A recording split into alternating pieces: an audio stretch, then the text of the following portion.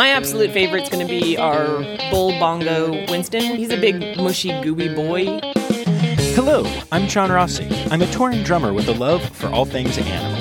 When I'm on the road, I spend as much time as possible visiting zoos, aquariums, rescues, and rehab facilities. Now, I want to share those places with you. I'll be talking to keepers, vets, conservationists, volunteers, anyone who is as passionate about animals as I am. Join me on my Rossafari.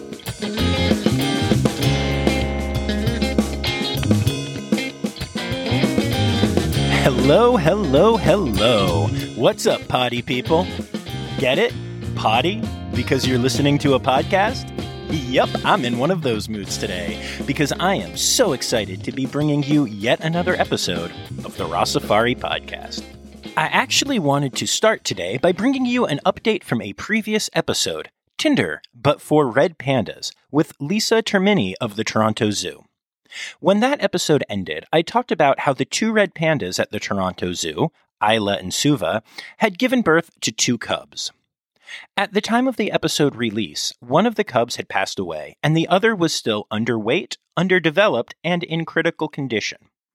Well, as the weeks have gone by, the amazing care given by Lisa and her team, coupled with the loving attention paid to the cub by Isla, has led to a wonderful success story. The cub is now a healthy, adventurous, spirited red panda juvenile, and they have named her Adira, which means strong, and which also means that when I visit her, I'll be able to shout, "Oh my gosh, she's adorable," and think that I'm being hilarious. So, that's awesome. I highly recommend checking out at The Toronto Zoo on Instagram and Facebook because they have been posting a ton of photos and videos of Adira being adorable. See? It just works. Also, I wanted to let you know that the next episode is going to be my chat with Jungle Jordan. Jordan is a zookeeper who has become a true internet sensation for his amazing videos and photos. He produces a ton of cool content, and I'm a big fan. I wanted to let you know now because if you don't follow him, you definitely should check him out at Jungle Jordan on Instagram, YouTube, Facebook, and basically any social media platform you like. He's well worth the follow. Speaking of follows, don't forget to follow at Rossafari on Facebook, Instagram, and Twitter. Also, if you're a fan of this podcast, make sure you've subscribed and given it a 5-star rating and review. Also, please share the podcast with friends and on your social media feeds.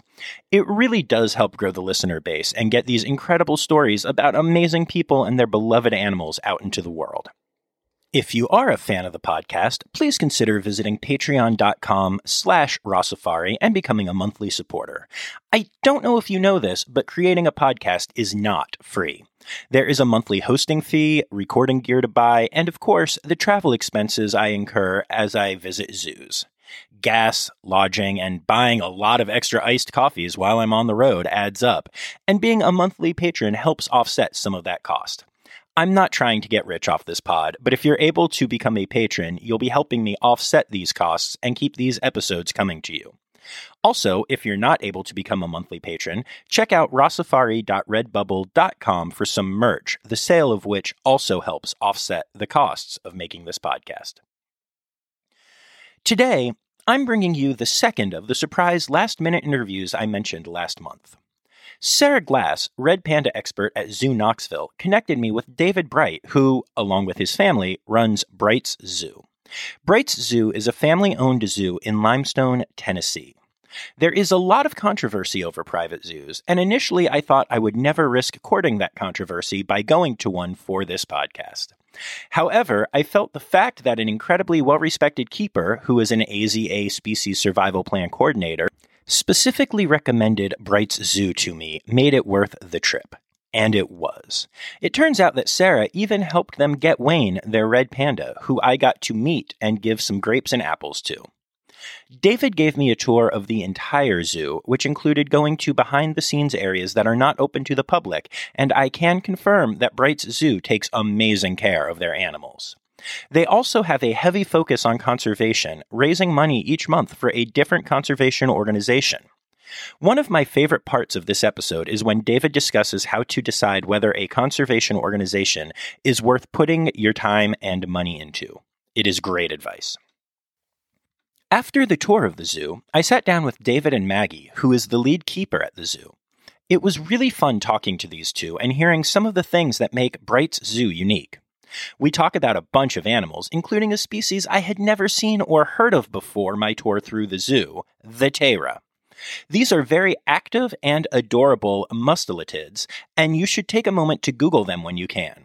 They are really unique animals, and you'll get to learn a bit about them in the interview. Also, the tale of Alf the giraffe is one of my favorite stories in recent memory.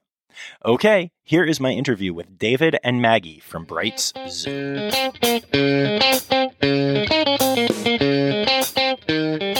All right, so why don't one of you tell me who you are and where we are? David Bright. We're at Bright's Zoo. And you are? I am Maggie, one of the keepers here. Cool. All right. Now, David, I noticed that the name is Bright and the name of the zoo is Bright. So I assume that this is your zoo? It is a family-owned zoo. Very cool. My parents, my wife, and myself. That's awesome. Now that is a very different dynamic than we've had on the podcast so far. And this is a private for-profit zoo. So I guess the first thing I'd like to ask David is just tell me a little bit about the world of private zoos and why it's okay and why what you are doing here is good. Okay. We do have a strong focus on conservation. So every month we do pick a different animal or a different species to focus on conservation. We try to get as much public involved in doing that as possible.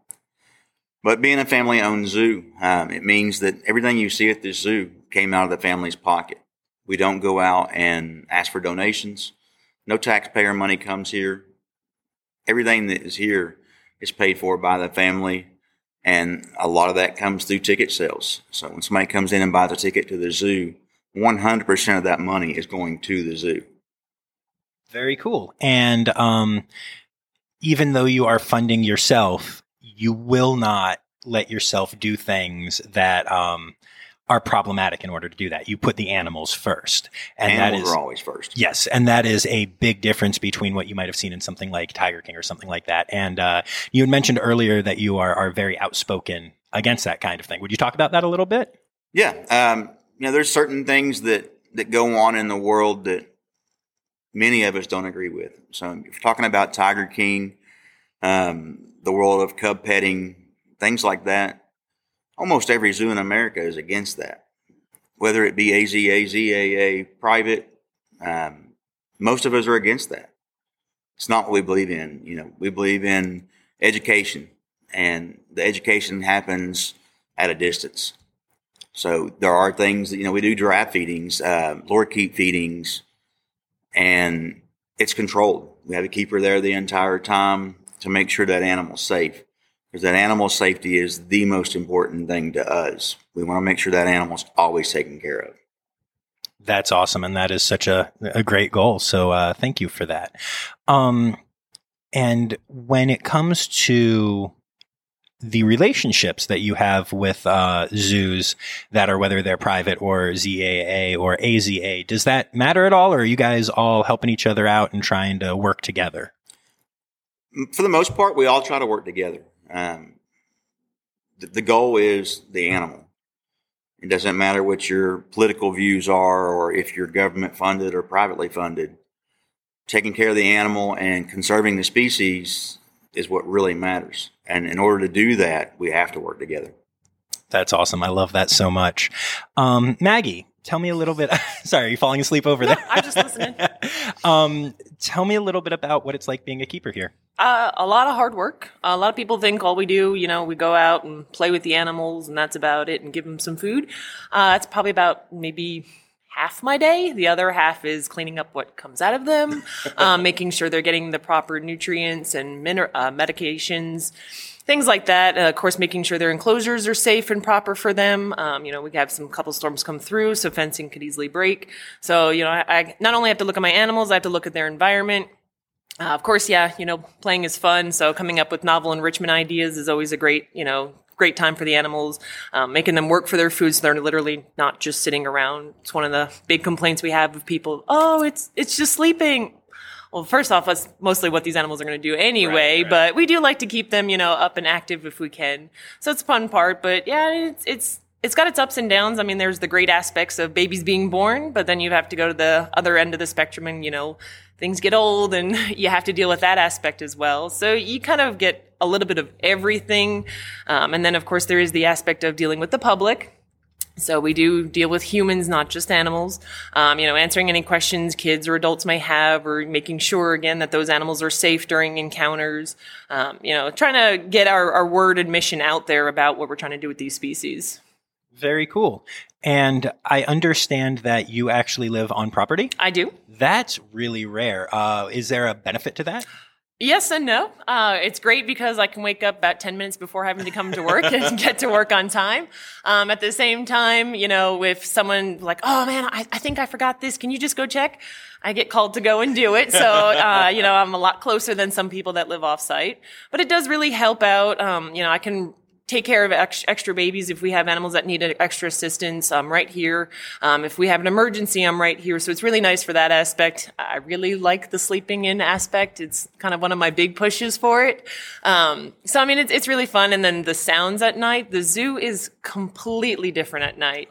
Wow. And so a lot of people, think it's really interesting during the day, but there's a lot more noises at night.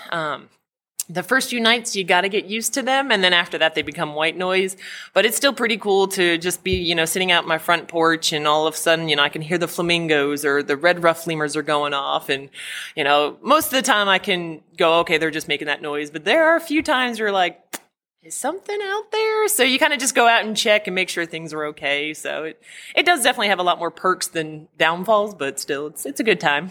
That's really, really cool. I know just from being a fan of zoos that a lot of times it seems like, a keeper comes in the next day and something happened overnight and no one knew and no one could do anything about it. So that's kind of cool that you've got that. Yeah. It's going to happen, regardless, but it's nice to have the ability to be a little quicker response or something. So especially during the storms, another keeper will come out, we'll just watch the trees in the property and things like that. Or if we really feel it's bad, we'll even do a quick walkthrough in the middle of the night. So. That's awesome. I really love that. Very cool. So David, how did you decide to, or how did your family decide to get into being a zoo owning family? All right. So for a very long time, our family raised quarter horses for the track, and my parents met a person that was doing that also was in the zoo world. And so for my parents' 25th anniversary, my dad bought my mother a zebra. And it kind of took off from there. Zebras turned into something else and adding something else. And we found that we had a lot more animals, exotic animals, than we had horses. And we kind of put our focus to that and becoming a breeding facility, and which the world needs, new animals. Yeah. Very cool. Very cool. And Maggie, how did you get into zookeeping? Ever since I was a kid, I knew it was exactly what I wanted to do. I was watching, Steve Irwin, Jack Hanna on TV when I was like 5 years old. And ever since then, that's what my focus has been. And I've been in the zoo field about 12 years now. So. Very cool. Very cool. Has it been here the whole time, or have you bounced around? Or? No, I've bounced around. I've been here about 7 years total. And I've done a couple of other stints at both AZA and non-AZA facilities, a couple internships and things like that. So kind of been all over, but yeah, about the past 7 years been here. Cool. What's your favorite place been other than here? Obviously, here is your favorite because your boss is sitting right next to you. So regardless, here is your favorite. Well, actually, I love the mountains, so I can't complain. That's awesome. Depending, I've been a few different places. I worked in Miami and I really enjoyed it. The animals there, but hated the heat. Yeah, I get that. But I liked Cape May when I was there. And then I was at a big cat refuge down in Arkansas called Turpentine Creek. Great facility. So, it's just been really dependent, but the mountains here are really, really what drew me in. So that's awesome. All right. So why don't you tell me about some of your animals here? Some names and personalities. I've got plenty of them. I'll say I definitely have, you've got the favorites, which are always somebody always weaves a little way into your heart. So my absolute favorite's going to be our bull bongo Winston. He's just, he's just so laid back for being this about a couple 100-pound big old antelope, giant horns that could do so much damage, but he's just a big puppy dog. And he's really easygoing, and he loves scratches behind the horns and scratches behind the ears. So he'll persist to you to do it when you're up in there. He'll eat carrots out of your hands, and he's a big mushy gooey boy. He's just the best thing ever. I don't know how else to explain him. It's really cool is because he's a critically endangered species, and so he's very important to the zoo to begin with. But yeah, he's just very important to me. And then, everyone loves the giraffes. I can't say I don't love them. Of course, I do have a favorite, which is going to be Alf, and that's just because I got to raise him. So nice. You put in all that extra hard work, of course they're gonna be up there. He's the biggest goober in the whole, I don't know how else. You could literally ask any keeper here and they would tell you the exact same. He's just a goober. Goofball to the extreme, tongue always out of his mouth, either in his nose or, just waggling around in the air. Big drool ball, slime's coming out everywhere, wants to get into everything. Just because he was hand raised for medical purposes and things like that. We had some issues when he was born. So he's very curious about everything. We didn't want him to be standoffish. And so we introduced him to a lot of things early on. So that really brought his personality of, I got to know what everything is. And he'll get in your business. And now that he's about 13 foot tall, it still doesn't matter. He'll still get in your business and not realize he's a lot bigger. A few animals that are really unique that not a lot of people like. The vultures have really, really worked their ways into my heart. I always loved our Cape vulture, Clyde. He's this big, bad bird, but he's a big softy underneath. He talks a mean game, but doesn't mean anything by it. So he'll yell at you and stuff from a distance, but if you call his bluff, he'll just, okay, all right. He's gorgeous to begin with too. Beautiful white feathers, a little bit of gray speckling, bluish gray skin tone. So he's handsome and he knows it. And then we got the king vultures in, and I've always loved king vultures, but Midas, our one king vulture, I started working with him when he first came in and got him to pretty friendly. Most of the other keepers won't say that, but with him and me, we're pretty nice. He comes over and he'll start talking to me, and I can actually get him to step up on my arm. Oh, wow. And so he's really good. He lets me, scratch him under the chin and stuff. Other keepers are not a big a fan of him. Apparently he comes after them. I don't know what they're talking about, but he's a good boy for me. So most of the time people don't tend to look at the vultures. You think vulture and, oh, gross, eats dead stuff. But the king vultures and Cape vultures are just beautiful. They're gorgeous colors.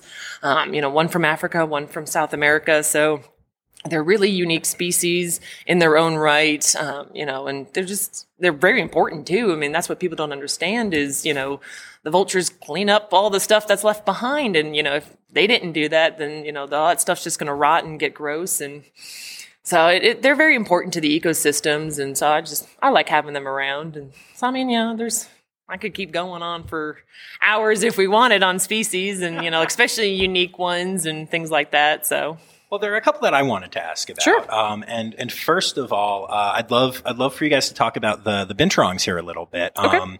I'm a huge fan of binturongs, and I got to go and hang out with these guys a little bit, and it was amazing.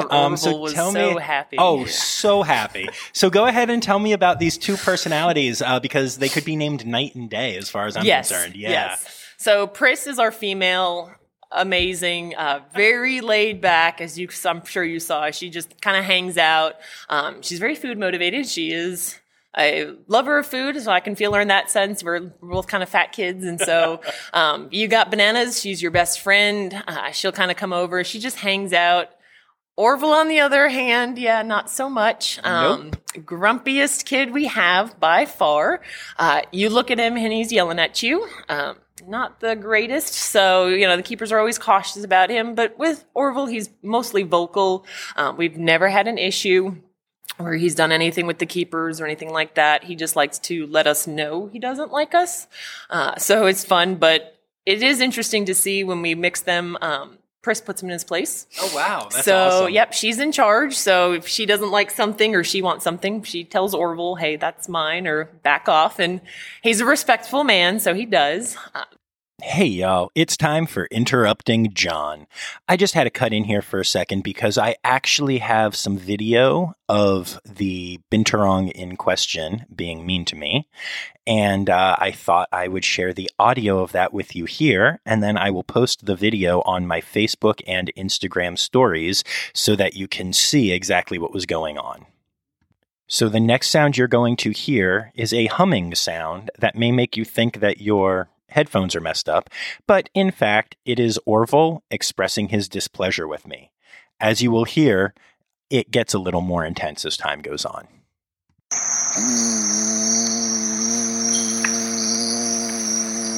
I walk in with him, he's not like that. Oh, interesting. He's going to get out of my way. But there's a wire between. He's really great. It's like people on the internet. Yeah. I see you, bud. Want to smell? You're so handsome. Have you ever had popcorn? Because you smell like it. We brought him in, and so he came from. He's like, oh yeah, he'll be a great. Yeah,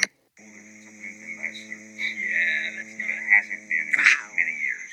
That's not. What can I say? I have a way with animals. Okay, back to the interview. They are a very unique species. We're excited to have them. They've got everyone knows the popcorn smell, or, other people like to call it the corn chip smell. I felt when I was down there today, these two felt a little or smelled a little more popcorny to me. Mm-hmm. I have like noticed there's like almost a range. It's kind of like a distinct. It's really fun because like you can kind of go to individuals and things like that. And like Orville will have one day, he's definitely more corn chip, and then Pris the next day is more popcorn. Right. And we all have our own unique smells, so I couldn't say why they wouldn't have their own. And they are mostly nocturnal. They'll kind of hang out early in the mornings and late in the evenings. Most of the day, they're going to be sleeping. And I can't blame them. That's what I would like to do, too. Exactly. Yep. Prehensile tail, so they can climb up trees and use it and hang by it. Pris is really good. She'll find, like, the thinnest branch possible and lay on that, but then use her tail to hold on. So we're like, that branch is going to snap. We just know it. Never does, but... So she knows properly how to use her tail. We've seen her pick up when we're in there cleaning the broom and dustpan and throw it around. And we're like, nice. Thanks. That's, very helpful. Nice. So they're pretty interesting. They are omnivores, so both meat and plant material. Pris really likes hard-boiled eggs. Oh, cool. So, me too, actually. So it's a good treat for her. So she gets them today, once in a while. We can't give them too much, the yolks too much, but she does get them about twice a week. So nice. Orville's a little bit more picky. He prefers his fruits, so we stick to that. Cool. So I have to tell you, when I was down there hanging out with Orville, I've had this thing in my life where the animals that I really love tend to really love me. And I have been told, there is a red panda that is not okay with any men. And I think I'm the only one who's successfully fed him. Oh, nice. Male, like stuff like that. And I'm so used to that. So David here tells me, Orville's going to be grumpy. And I'm like, wait till you see the animal whisperer here. 3 seconds and he's yelling and screaming at me. Sounds about right. I was like, okay, you were right. By the way, it was amazing though to be attacked by a binturong. And again, I say attacked, but it was through the fence and everything was very safe. Yep. It was just vocally attacked. And like I said, he'll let you know every little bit that he does not like about you. Luckily we can understand him because I'm sure there would be things that we wouldn't want to hear. Yeah, I didn't know binturongs could swear, but I'm pretty sure I heard a couple I'm sure he'd find like all those little insecurities about yourself and he'd throw them at you. So we'll joke around. We'll have conversations back with him. Like, oh yeah, is that so? Oh yeah. Oh, you don't say. And he just gets madder and madder. And you're like, all right, I'm leaving. Oh, so funny. That was great. Another animal that I wanted to ask about, and I have never seen one of these before today. And I pulled up the name because I couldn't remember the name, but it's a Tara. Oh, the Taras, yeah. Tara, yeah. So tell me about them and listeners. Google. It's Tayra. They are amazing. And so tell me about them. I know nothing, so educate me. They're pretty interesting. They're kind of like an otter ferret mix. They are in the weasel family, so they are related and everything, and they are just like bounds of energy in a tiny little package that could do a whole lot of damage. Sharp teeth and sharp claws. They are native to South America. We have a breeding pair and then a single female in 2 separate exhibits. they're just, I mean, boundless energy when you get them going. It's like someone just, wind them up and they just bounce off the walls. Very, very long and lanky, like the ferrets, and they're just, I don't know how else to explain them, but they're fun, unique. Yeah, not a lot of facilities have them. And they are omnivores as well, so both meat and plant material. You give them an egg and they go to town and they will not let any last bit of that egg. Now we give them raw eggs, and they lap up every little bit. And watching them maneuver it, how to get it cracked open. Some of them will just bite right through it. Other ones will take it and throw it against the wall so it splatters everywhere.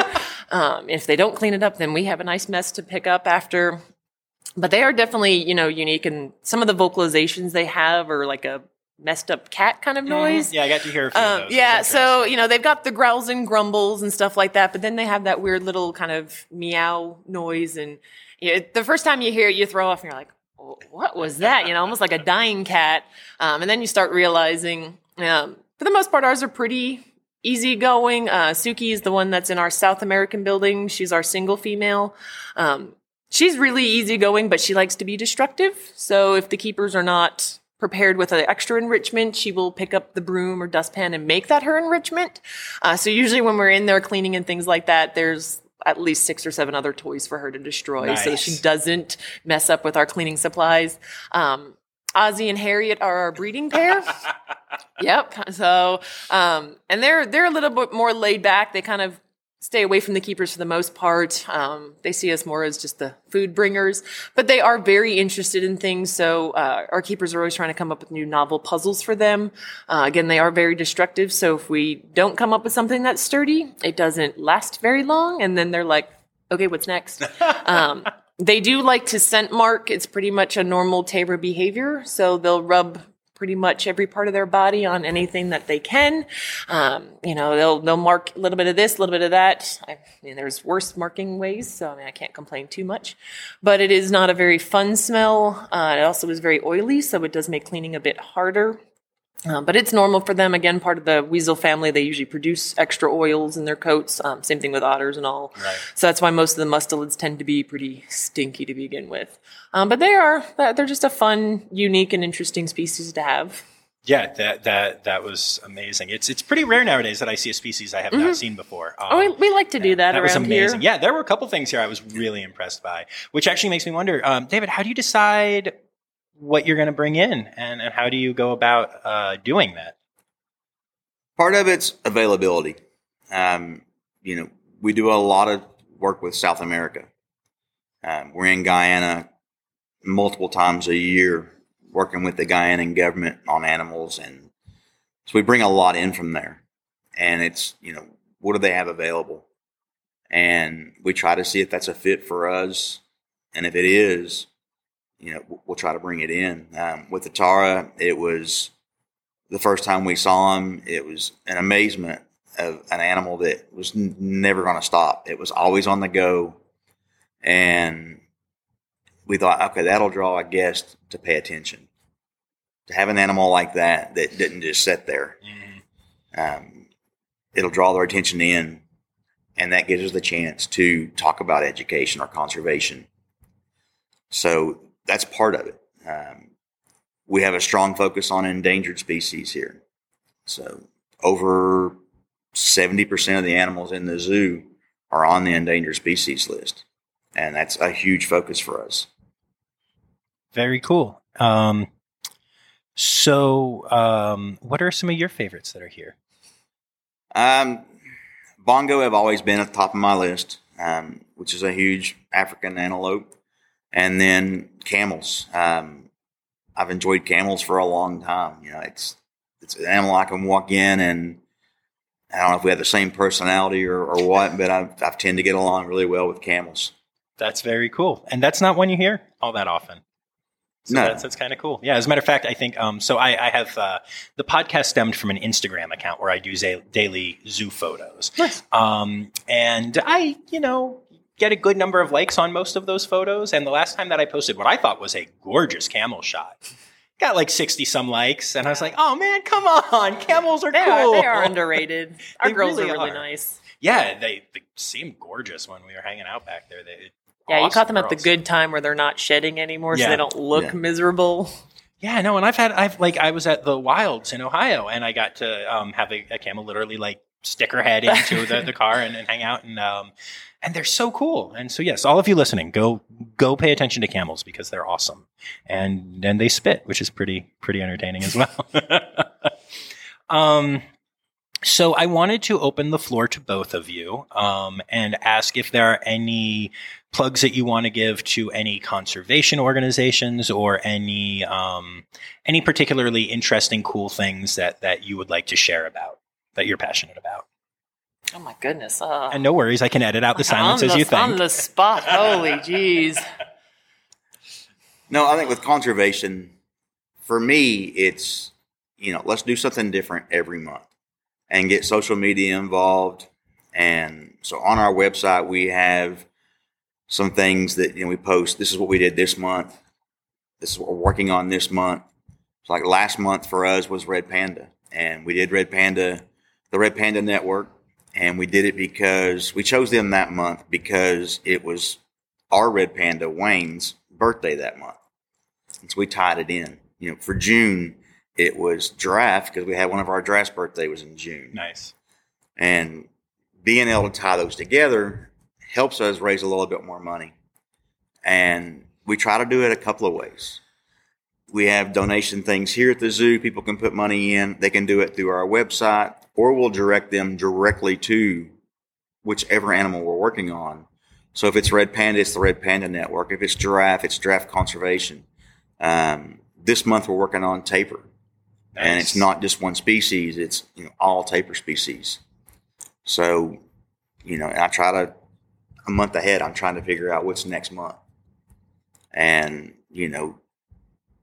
to me, every dollar helps. Oh, absolutely. Absolutely. And I try to tell people that all the time. Hey, you just put a quarter in that jar.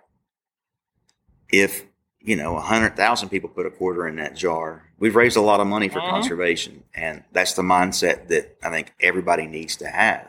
You don't have to be a big donor. No, I agree 100%.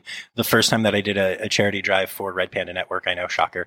I think I raised $125, and I felt kind of bad about that for a minute. And then I was like, wait, no, that's $125. They didn't have it before. Yeah. And the way Red Panda Network breaks it down, and I know a lot of good organizations do, but they actually tell you, $15 funds this for this long, and $20. And when I actually looked at what we had funded, I was like, whoa, all right, We go did that. team. That's really cool. So yeah, I think that's really awesome.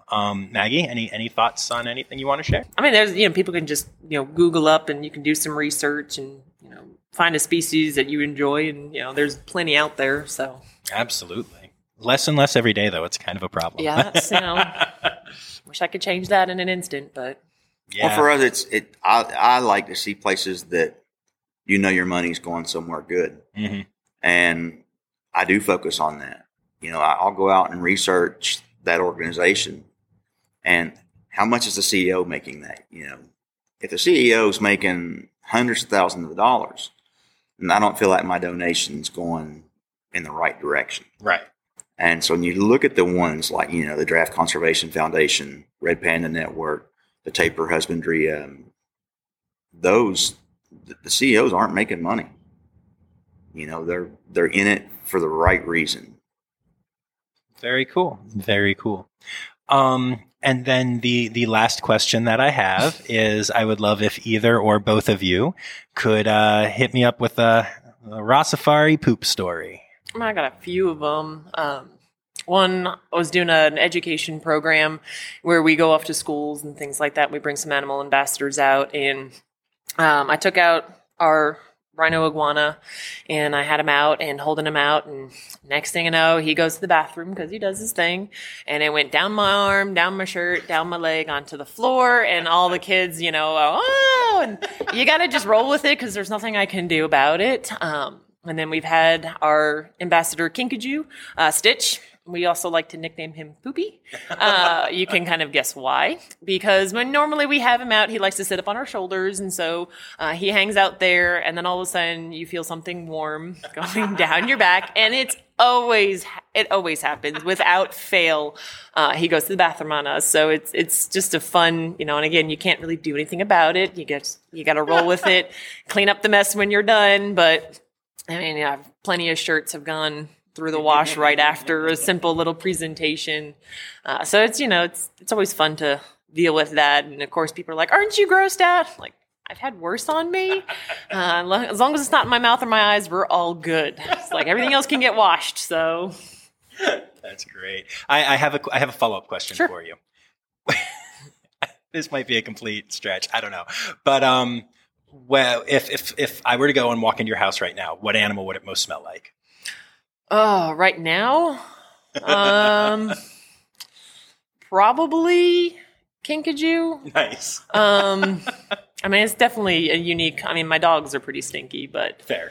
And then my roommate is too now. She's not. She's actually probably the cleaner of the two of us. But I mean, yeah, because we did have a kinkajou in the house for a while when we were raising.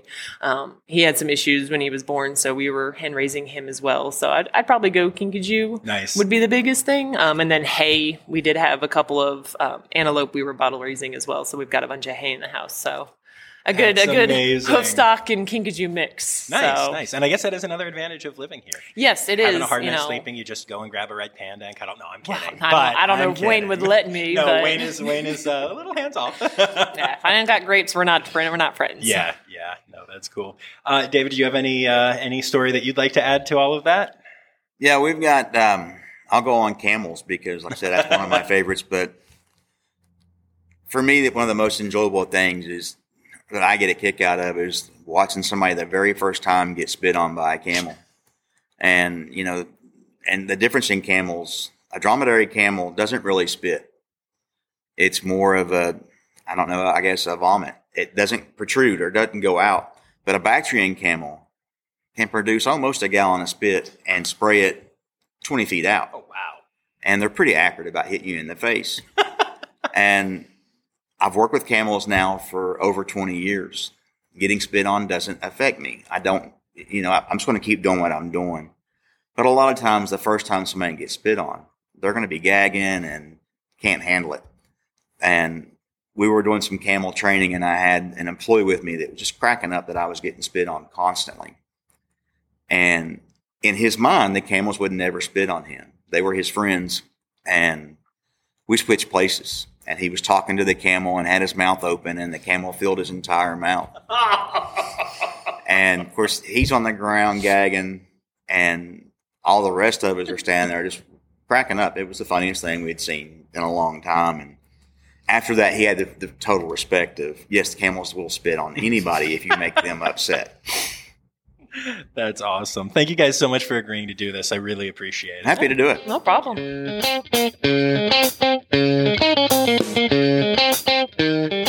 I really enjoyed my time visiting Bright's Zoo and hanging out with the incredible animals there, as well as David and Maggie.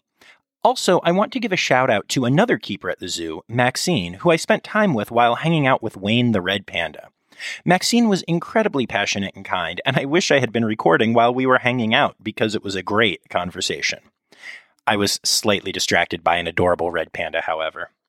Maxine has been incredibly supportive of the pod since we met, and I appreciate that so much. You can check out her Instagram at Maxine, Maxene, Sunshine.